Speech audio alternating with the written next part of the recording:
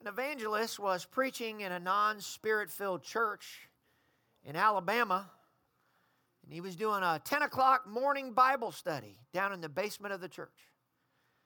And as he got to preaching, about halfway through that message, a little old lady raised her hand, 82-year-old woman. She raised her hand and she said, "Preacher," she said, "this is a good teaching, and I appreciate the preaching. But," she said, "I'd like for you to stop."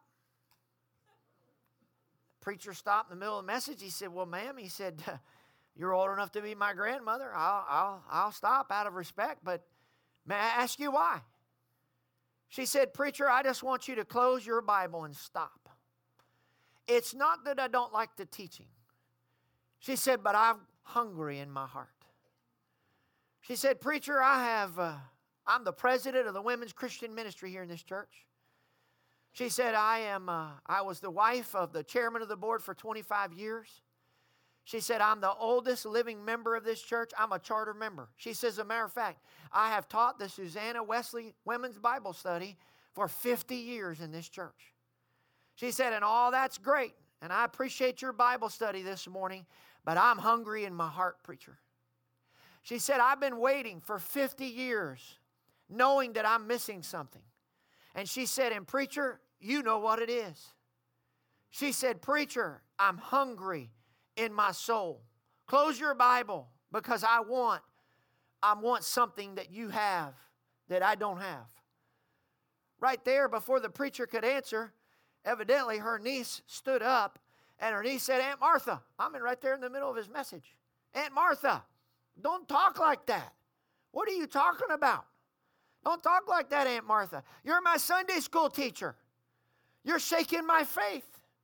To which the little old lady said, "Well, honey, this isn't about you, and this isn't about the Bible study or the Sunday school class.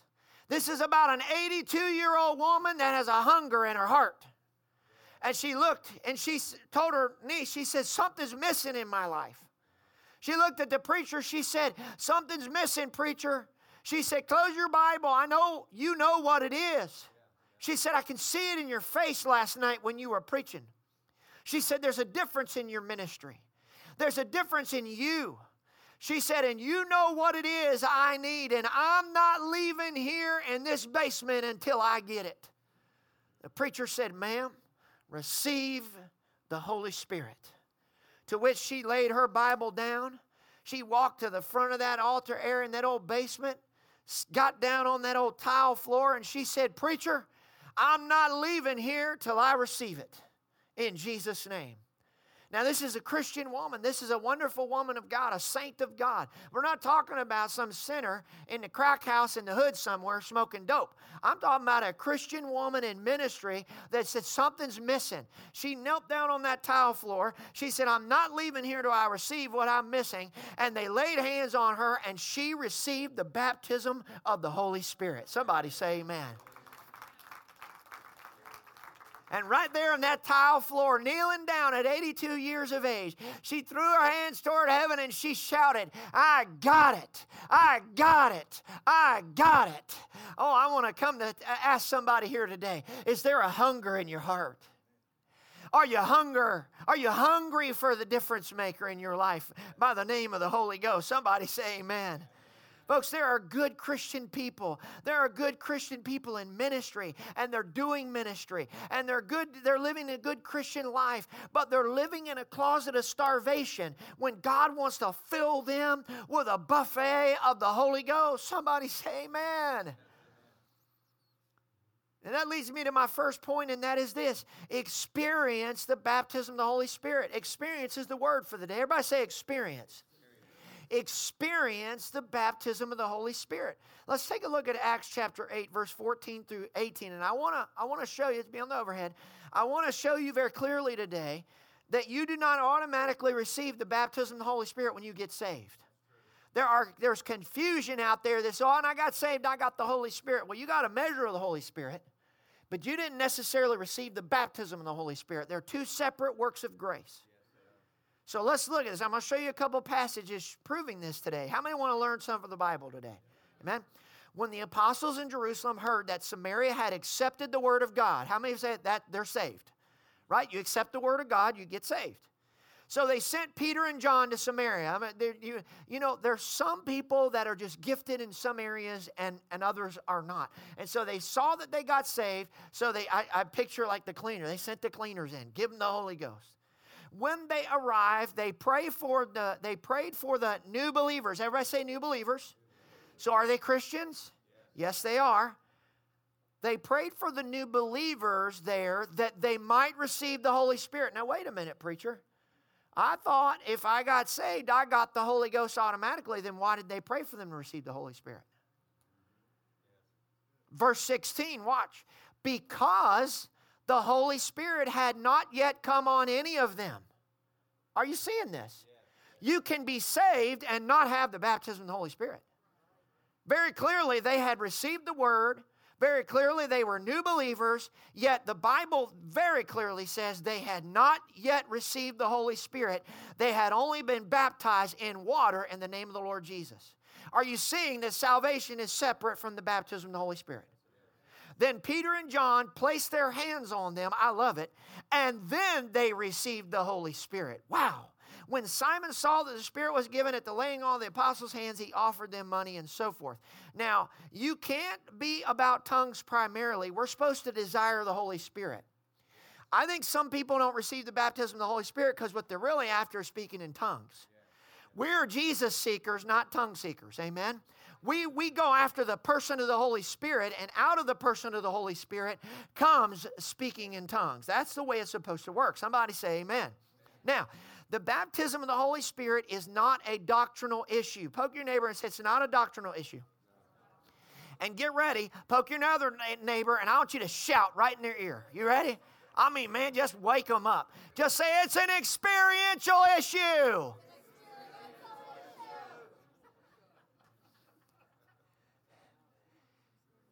The baptism of the Holy Spirit is not a green card to get punched so you can go to work. It's about the person of the Holy Spirit coming inside of you, empowering you to do the work for Christ, giving you help as you walk out this Christian life. We are to enjoy His presence. Somebody shout amen. The baptism, the Holy Spirit is not an obligation. He is an opportunity to enjoy. It's an opportunity to enjoy the baptism of the Holy Spirit. Listen, the baptism of the Holy Spirit, it should be a thing of pleasure. It should be a fun, enjoyable experience. Everybody shout experience. The Holy Spirit is not a doctrine, folks. He is a person that you receive. We are to experience Him. Evidence in the dictionary means this: a direct observation of or participation in events as a base of knowledge, something personally encountered, undergone, or lived through. Listen, when I received the baptism of the Holy Spirit, everything in my life changed. You know, it's one thing to walk with somebody hand in hand. It's another to have God Himself living inside of you. And He changed me. He helped me. Man, He helped me almost immediately to quit drinking and gambling and cussing and lying. And eventually He helped me to quit stealing cable. Hallelujah.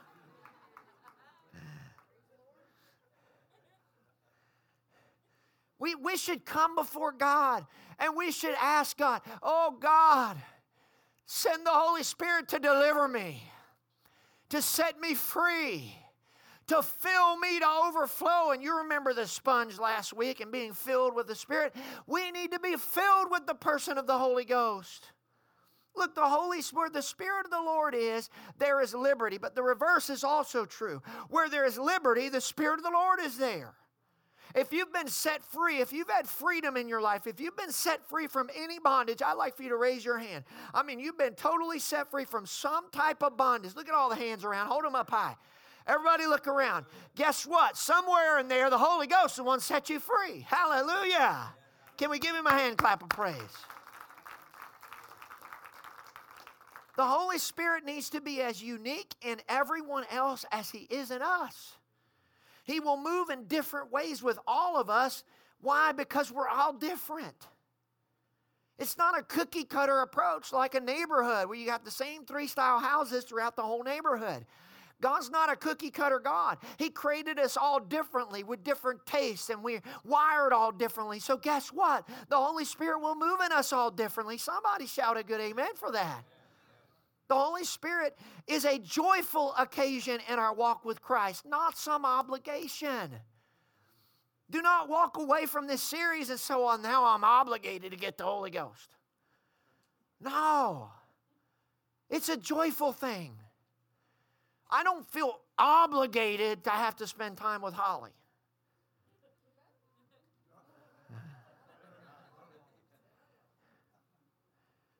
There have been times where we didn't see eye to eye.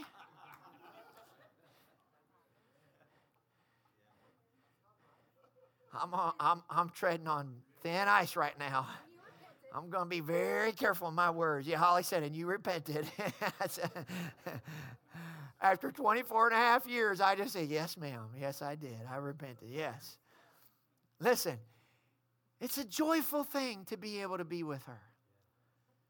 You know, yesterday we had some time off, and it was a busy week, and Kaylin and Aaron went to Perfect North for, 6 or 7 hours, and they were like, Dad, you going? I thought, no way, I'm not going over there. I'm tired. And they left, and man, I was like, the house is quiet, and man, this is great. Me and Holly, we just talked, and we had a great time. Listen, it's a joyful thing. It wasn't an obligation. Oh, great. I got to give my Saturday to Holly. Here we go again. You know, what's she going to want to talk about this time? Listen, it's the same way with God. Why would we ever go to the prayer closet with an attitude, oh, well, let me put my 30 minutes in today. Let me see what I got to read my Bible now today. No, it should be a joyful thing. Wow, man, I get to go meet with the creator of the universe. I get to go meet with God. I get to see what God has to say to me today. Do you feel the difference? Somebody shout amen. Man, when I received the baptism of the Holy Spirit, everything changed. As I told you some of the bad things, but here's some of the good things. I don't know how to describe to you, but the grass and the trees were greener. The flowers were prettier. The birds sang more beautifully. It was like I had joy in my life. I had new eyes to see things. It was like I began to see things like God began to see things. I don't know about you. This is a wonderful thing. Amen. There's beautiful things out there in the world that God meant for us to enjoy, and one of them is a walk with the Holy Spirit. Luke 11:13 says this, if you then, though you are evil, I love how God doesn't mince words. If you then, even though you're a bunch of evil scallywags, know how to give good gifts to your children, and by the way, he's speaking to us, how much more will your Father in heaven give the Holy Spirit to them that ask him? I have a question. If you're not saved, why would you want the Holy Spirit in your life? The very fact that you would ask the Father for the Holy Spirit indicates that you're saved. Amen? Here's the problem. Some churches teach the book of Acts like it's a museum. They say it's not for today. They'll say it's not like Matthew and it's not like Romans, preacher. I'm telling you, that old Acts, that was for that day and age. But Romans and Matthew, now that's for us today. And so they'll walk you through the book of Acts and they'll teach it like something that happened but ended. Like it's a museum. Like you're at the Smithsonian in Washington and you look and you go, oh, there's the tin cup Abraham Lincoln drank out of when he was a boy. And that's the way they teach it. But I want to tell you, the book of Acts and the Holy Spirit did not end in the book of Acts. Of all the books in the New Testament, most have the word amen at the end, which means so let it be and it's done. In the book of Acts, there is no amen in Acts 28. That means we're living out Acts 29 and Acts 30 and Acts 31. Somebody say amen. That means it's continuing to go. The book of Acts and the Holy Spirit is not a museum to tour through of what once was. It's like a roller coaster park going through to experience what is. Kings Island got that new ride coming out. How many of you are excited about that? I told Holly, we're not doing a Gold Pass this year. And then I drove by and saw that big old roller coaster. I thought, well, I don't know. I think I want to do the Gold Pass again this year. I want to go ride that roller coaster. Amen. Now, listen, you could go to the roller coaster park and you could look and see the ride. You can see the people on it having fun and laughing. You can get close enough to hear the terrifying screams. You can even, if you're close enough, get a spray of their puke coming all over you if you want to. You can look, you can imagine in your mind, you can see it, you can hear it, you can whatever it. But listen to me, until you get on that roller coaster, you will never know what it's like to experience it. In the same way, you can come to a church like this. You can hear about the Holy Spirit. You can see other people filled with the Holy Spirit. You can see, you can hear, you can all that stuff. But until you decide, I'm like that 82-year-old woman, I am hungry for the Holy Ghost in my life, you will never know what it's like to experience the baptism of the Holy Spirit. How many wants to experience Him? Jesus wants you to invite the Holy Spirit into your life to experience Him, to experience fellowship with Him. The very last verse in the book of Corinthians, 2 Corinthians 13, says this. May the grace of the Lord Jesus Christ, how many say, oh yeah, I want the grace. And the love of God, that's the agape love of God. How many say, yes, I want the agape love of God too. And the fellowship of the Holy Spirit be with you all. That's a blessing. He is saying, I want you to experience the Holy Spirit. Fellowship's about experience. I can't experience a relationship if I don't have time together with that person. He is saying, I want you to experience the fellowship, the relationship of the Holy Ghost. Somebody say, I want it. Amen. So watch this, Acts chapter 18. Now, as I get into Acts 18 here, I want you to see something. I want you to know that Acts was written, all the books of the Bible written as a long letter. We put chapters and verses to make it easier for us, but it's a continuous flow from 18 to 19, and you got to understand that as I unpack this here for a few minutes. Acts chapter 18, verse 24 through 25. I love this. Now, a Jew named Apollos from Alexandria by birth, an eloquent man, came to Ephesus. Just hold the scriptures until I'll call for the next as I go. He was a Jew from Alexandria. He's probably a Hellenistic Jew, and he's actually named after a Greek god, Apollos. He's an Egyptian Jew, actually. His mother was a Jew, they would trace the lineage through the mother's line in the Jewish history, but his dad was most likely Egyptian. He is mighty in Scriptures. You see here it says he was mighty in the Scriptures, but the Scriptures that he was mighty in was the Old Testament Torah, the first 5 books of the Bible. So he's a Jewish evangelist, if you will. This man had been instructed in the way of the Lord, and being fervent in spirit, he was speaking and teaching accurately the things concerning Jesus, being acquainted only with the baptism of John.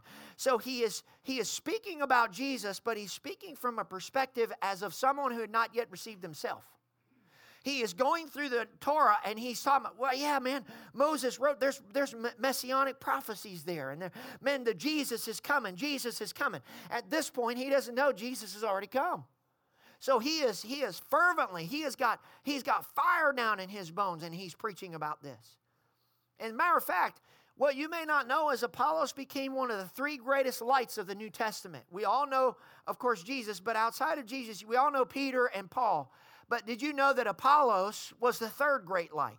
As a matter of fact, Paul equated Apollos with himself. So watch this in the next verse. In verse 26 it says, and he began to speak out boldly in the synagogue. So he doesn't have Jesus yet, but he's prophesying about Jesus is going to come. In the synagogue. But when Priscilla and Aquila, they were a husband and wife who had a house church, heard him, they took him aside and explained to him the way of God more accurately. In other words, hey, Jesus has already come. Well, he gets all excited, and faith rises in his heart, and he gets saved. Well, now in verse 27, I want to see what happens here. In verse 27, he heads to southern Greece. He leaves Ephesus. When he wanted to go across to Achaia, the brethren encouraged him and wrote to the disciples to welcome him. And when he had arrived, watch this, he greatly helped those who had believed through grace. For he powerfully refuted the Jews in public, demonstrating by the Scriptures that Jesus was in fact the Christ. So he's using his fiery, passionate personality. He's using his understanding of the Torah. He is using his great preaching ability, and he heads to southern Greece. He leaves Ephesus, and when he leaves there, he leaves disciples, the disciples of Apollos. So you've got to catch this. The disciples of Apollos in Ephesus 19 are now passionately and fiery preaching the baptism of John. So Paul and Apollos flip flip-flop, right? Paul goes from southern Greece to Ephesus. Apollos goes from Ephesus to southern Greece. Paul walks into the synagogue at Ephesus in chapter 19, verse 1. Remember, there's no breaks in the original. It's just one continuous letter. Paul shows up, and the Bible says in verse 1, it happened that while Apollos was at Corinth, Paul passed through the upper country and came to Ephesus and found some disciples. My question is, what disciples did he find? He found disciples of Apollos waiting for the coming Savior Jesus. So verse 2, he says to them, did you receive the Holy Spirit when you believe? Leave this up for just a minute. Did you receive the Holy Spirit when you believe? In other words, it's possible not to receive the baptism of the Holy Spirit when you believe. And they said to him, like the church I grew up in, we have not even heard whether there is a Holy Spirit. How many have ever been in a church like that? See, salvation and baptism of the Holy Ghost are two separate works of grace. They can happen at the same time. They are different works of grace. Here's my question. Would the disciples have gone to hell if they had died between the crucifixion and the ascension? And the answer is no way. Then what's the purpose of the upper room? To give us power to do the work of God. To give us a helper to help us through this life. Somebody say amen. Now, Paul's discerning something's very strange here. He's discerning right off the bat something's not right here because their answer is very strange. They say, we've not even heard of the Holy Ghost yet. You mean to tell me you have a group of a synagogue full of Jewish men who've never read the Old Testament? No. The problem is Paul's using a verb and a noun at the same time. If he had asked, have you heard of the Holy Spirit, the Ruach, yet? They would have said yes.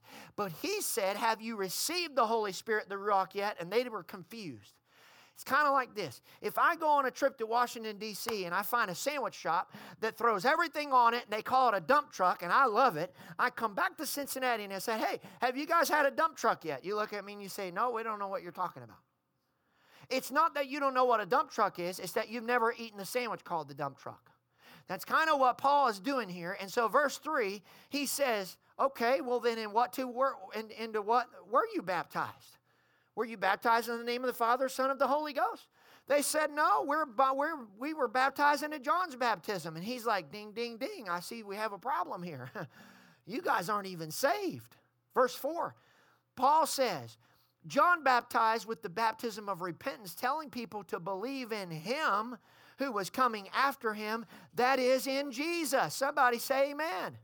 So verse 5, he explains the word to them, and when they heard this, they were baptized in the name of the Lord Jesus. In other words, faith rose in them, and they said, yes, we believe Jesus is the Messiah. We receive, and they got baptized in water. So everything's great. Verse 6, though, watch this. So they've already believed. Verse 5, they believe. Verse 6, watch this. When Paul had laid his hands upon them, then the Holy Spirit came on them, and they began speaking in tongues and prophesying. If Spirit baptism is automatic at salvation, then why did Paul lay hands on them to receive the baptism of the Holy Spirit? Folks, they're two separate works of grace. A kiss and a hug are different things. Now, they may happen at the same time, but they're very different things.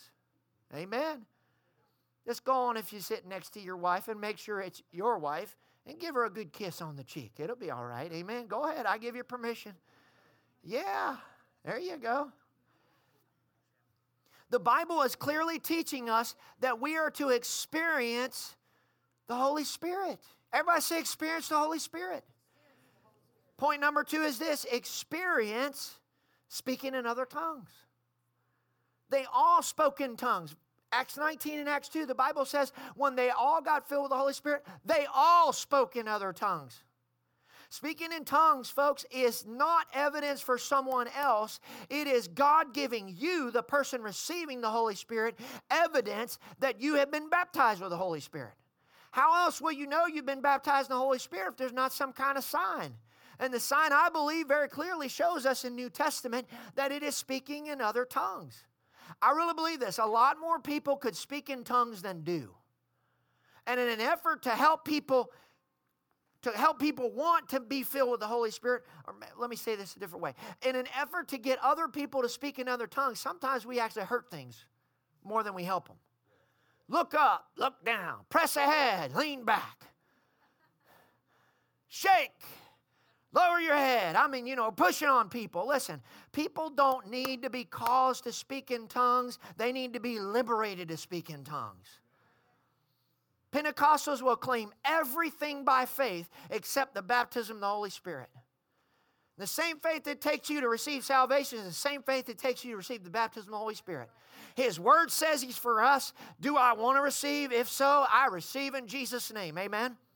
And Pentecost, here's the problem. Pentecostals, people that want to get baptized in the Holy Spirit, many times what they're waiting on is God to grab their tongue and just flap it for them. And that's not what God's going to do. Amen? We are part of the process. That means we have to use our tongues and speak. Speaking in other tongues is evidence for you folks, not someone else. Sometimes Christians would rather call it right than get it right.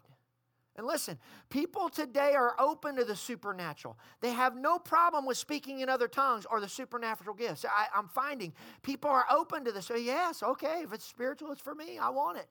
The problem now is teaching them not to speak in tongues on Wednesday night and go have a seance and hang crystals on the windows on Thursday nights. Somebody say amen. How do you teach a non-spirit-filled person that speaking in tongues is biblically accurate? First, ask them, do you believe the Bible is the Word of God? I'd like to see a showing of hands. How many of you believe the Bible is the Word of God?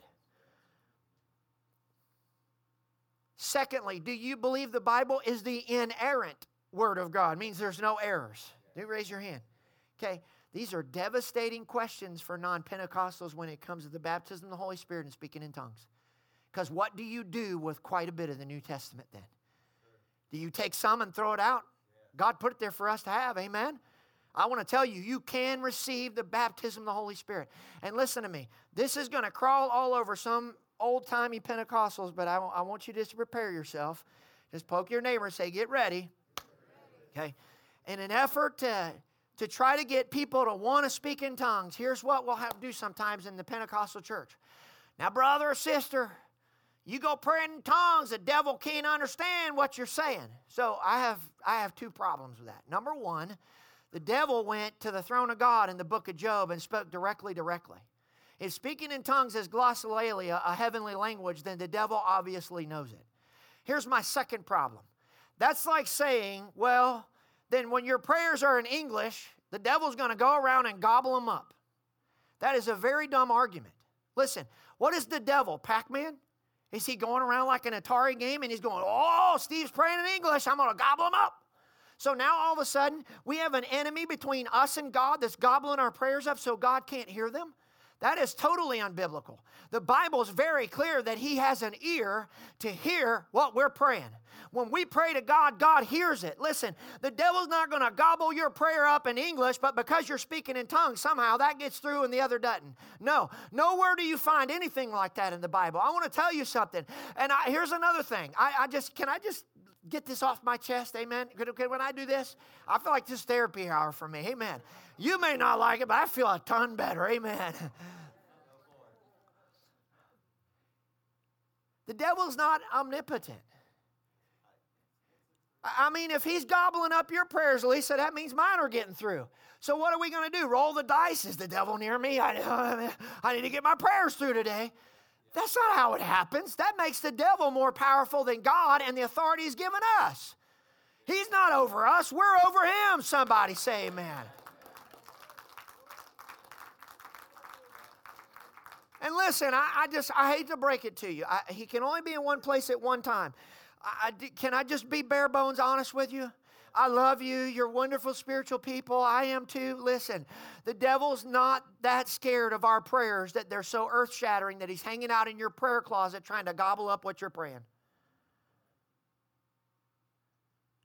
Listen, speaking in tongues is a beautiful thing that happens out of a relationship with the Holy Ghost. Somebody say amen. I feel like I just lost the whole crowd, but I preached the truth. Amen. I better go on. Romans chapter 8, verse 26 through 27. The same way, the Spirit also helps our weaknesses. For we do not know how to pray as we should, but the Spirit Himself intercedes for us with groanings too deep for words. And he who searches the hearts knows what the mind of the Spirit is, because he intercedes for the saints according to the will of God. He doesn't say, well, the devil's going to come by and eat your English prayers up, so he's going to pray in the Spirit so he can get through. No, he says, when you don't know how to pray like you should, the Holy Spirit will pray through you. One day when we were in Bremen, church, we didn't have much money. The copier broke down. So I called the copier office, say, hey, can you give me a quick fix? Basically, I'm trying to avoid paying for a technician to come fix it. And I quickly discovered I didn't know how to even describe what was broken. I didn't know the names of the parts. I didn't know how to say what was wrong or what was going on. And finally, they said, sir, we just need to send a technician out. I said, okay, fine. So here come the technician. The technician's playing with it, and he gets on the phone with the office, and the technician's talking in language I don't understand. He's naming off parts. He's naming off stuff happening. So I have no idea what's going on. Next thing I know, he's got a part, and he's fixed the thing. That's all that I cared about at the time. But listen, my need was met because someone came and communicated to headquarters in words I could not express. That's what the Holy Spirit does in our life. He shows up inside of us, and he sees what's broken, and he communicates to headquarters, to the Father, in ways I can't express. And I may not be able to understand it. I may not be able to comprehend it. But all I know is he fixes it. Someone say amen. All praying in tongues is praying in the Spirit, but not all every time are you praying in the Spirit, are you praying in tongues. You may be praying in English and you're praying in the Spirit. And that's perfectly acceptable. It's biblical. Some people can actually speak in tongues, but simply don't. They will say, I'm willing. They'll have stammering lips and the Holy Spirit all over them, but they will not speak out. They're afraid they're going to pray something wrong or say something wrong. And so they're expecting God to somehow get his hand like a robot and move their mouth for them. No, you speak out when you have the Holy Ghost all over you and inside of you, and you feel the unction. You just speak out what you're hearing. When that pastor's son, I felt in my spirit, I said, don't worry about what it sounds like. Just speak it out. And all of a sudden, bam, he started speaking in tongues. And man, the fire went on. And his eyes were kind of big, like he couldn't believe what just happened. Listen, that's the Holy Spirit, but you've got to use your mouth and you've got to speak. This is what has to happen. Somebody say amen. Y'all are looking at me like I'm preaching Greek today. Well, I am in some areas. Let me say, what is the essence of the Holy Spirit? If you ask some people, they'll say it's pneumatological. What does that mean? The theology of the Holy Spirit. And they'll say, Luke 11:13, if you then being evil know how to give gifts to your children, how much more shall your Father in heaven give to those, the Holy Spirit to them that ask him? That's the essence of the Holy Spirit. I believe that's wrong. And my mentors think that's wrong. Colossians 1:27, it's incarnational, it's relational, it's experiential. To whom God willing to make known what is the riches of the glory in this mystery among the Gentiles, which is Christ in you. Christ is the anointed one and the anointing. If Jesus is at the right hand of the Father, who's inside of me? The Holy Ghost. Is this the Word of God today? The problem is the you in us is what gets all mixed up.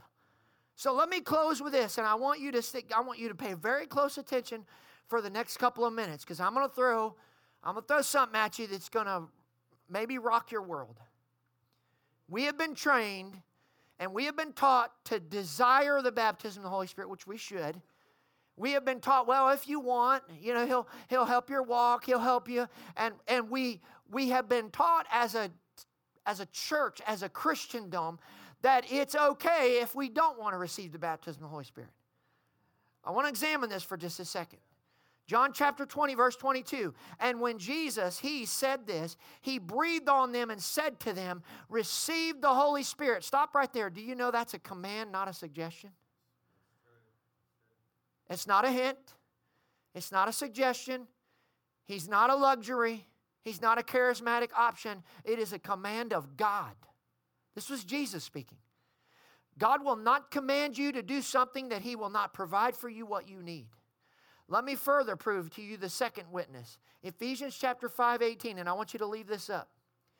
Be not drunk with wine, in which is dissipation or debauchery, but be filled with the Spirit. Everybody say, be filled. He does not infer that you may be filled with the Spirit if you like, or you can just do whatever you please in this respect. This verse, verse 18, just like other commands to love one another and not to steal, this is a command of God. Be filled with the Spirit is not add on that luxury item if you like. It is a command from God. Everybody say command. Is everybody seeing this? Listen, in the Greek, in the original Greek language, it is expressed in the imperative form, meaning it is a command no different than any other command in the Bible. Thou shalt not kill, be filled with the Spirit.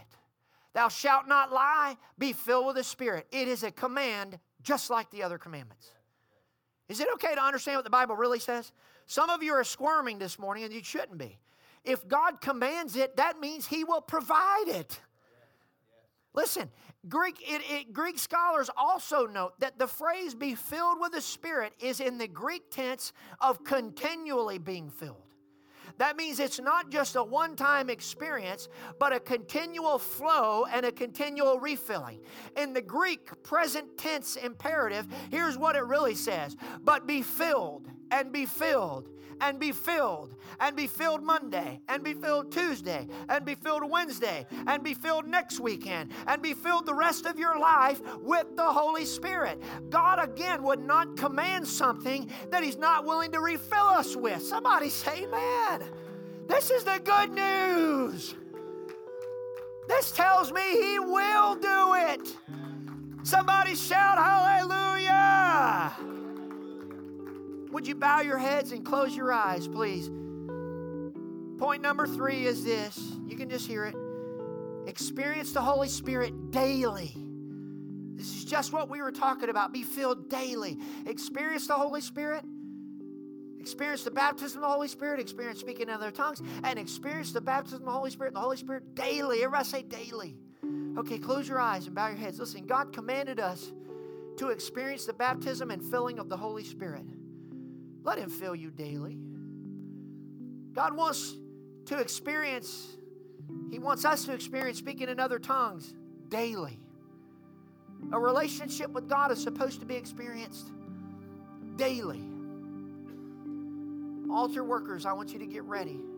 Please, nobody looking around other than if you're on the altar team, prayer team. Are you hungry this morning? Are you like the 82-year-old Sunday school teacher this morning that says, stop everything? I'm hungry and I'm not leaving church today until I'm filled. Stop preaching, preacher, because I'm missing something and I'm hungry and I want to be filled. If that is you, I want you to raise your hand right now and just keep it up. Somebody's going to come by and pray with you. Come on, raise your hand up. I want to be filled. Never been filled, you say, I want it. I know something's missing. I want it. Would you raise your hand? We're going to pray with you. Now, for others, how many would say, and this is hopefully all of us, I want to be refilled today afresh and anew. I want to experience Him afresh and anew again right now. I want to experience praying in tongues today. Yesterday's was great, but I want to pray in tongues again today. I want to experience the refilling and the refreshment of the Holy Spirit right now. If that's you, just raise your hands toward heaven and receive.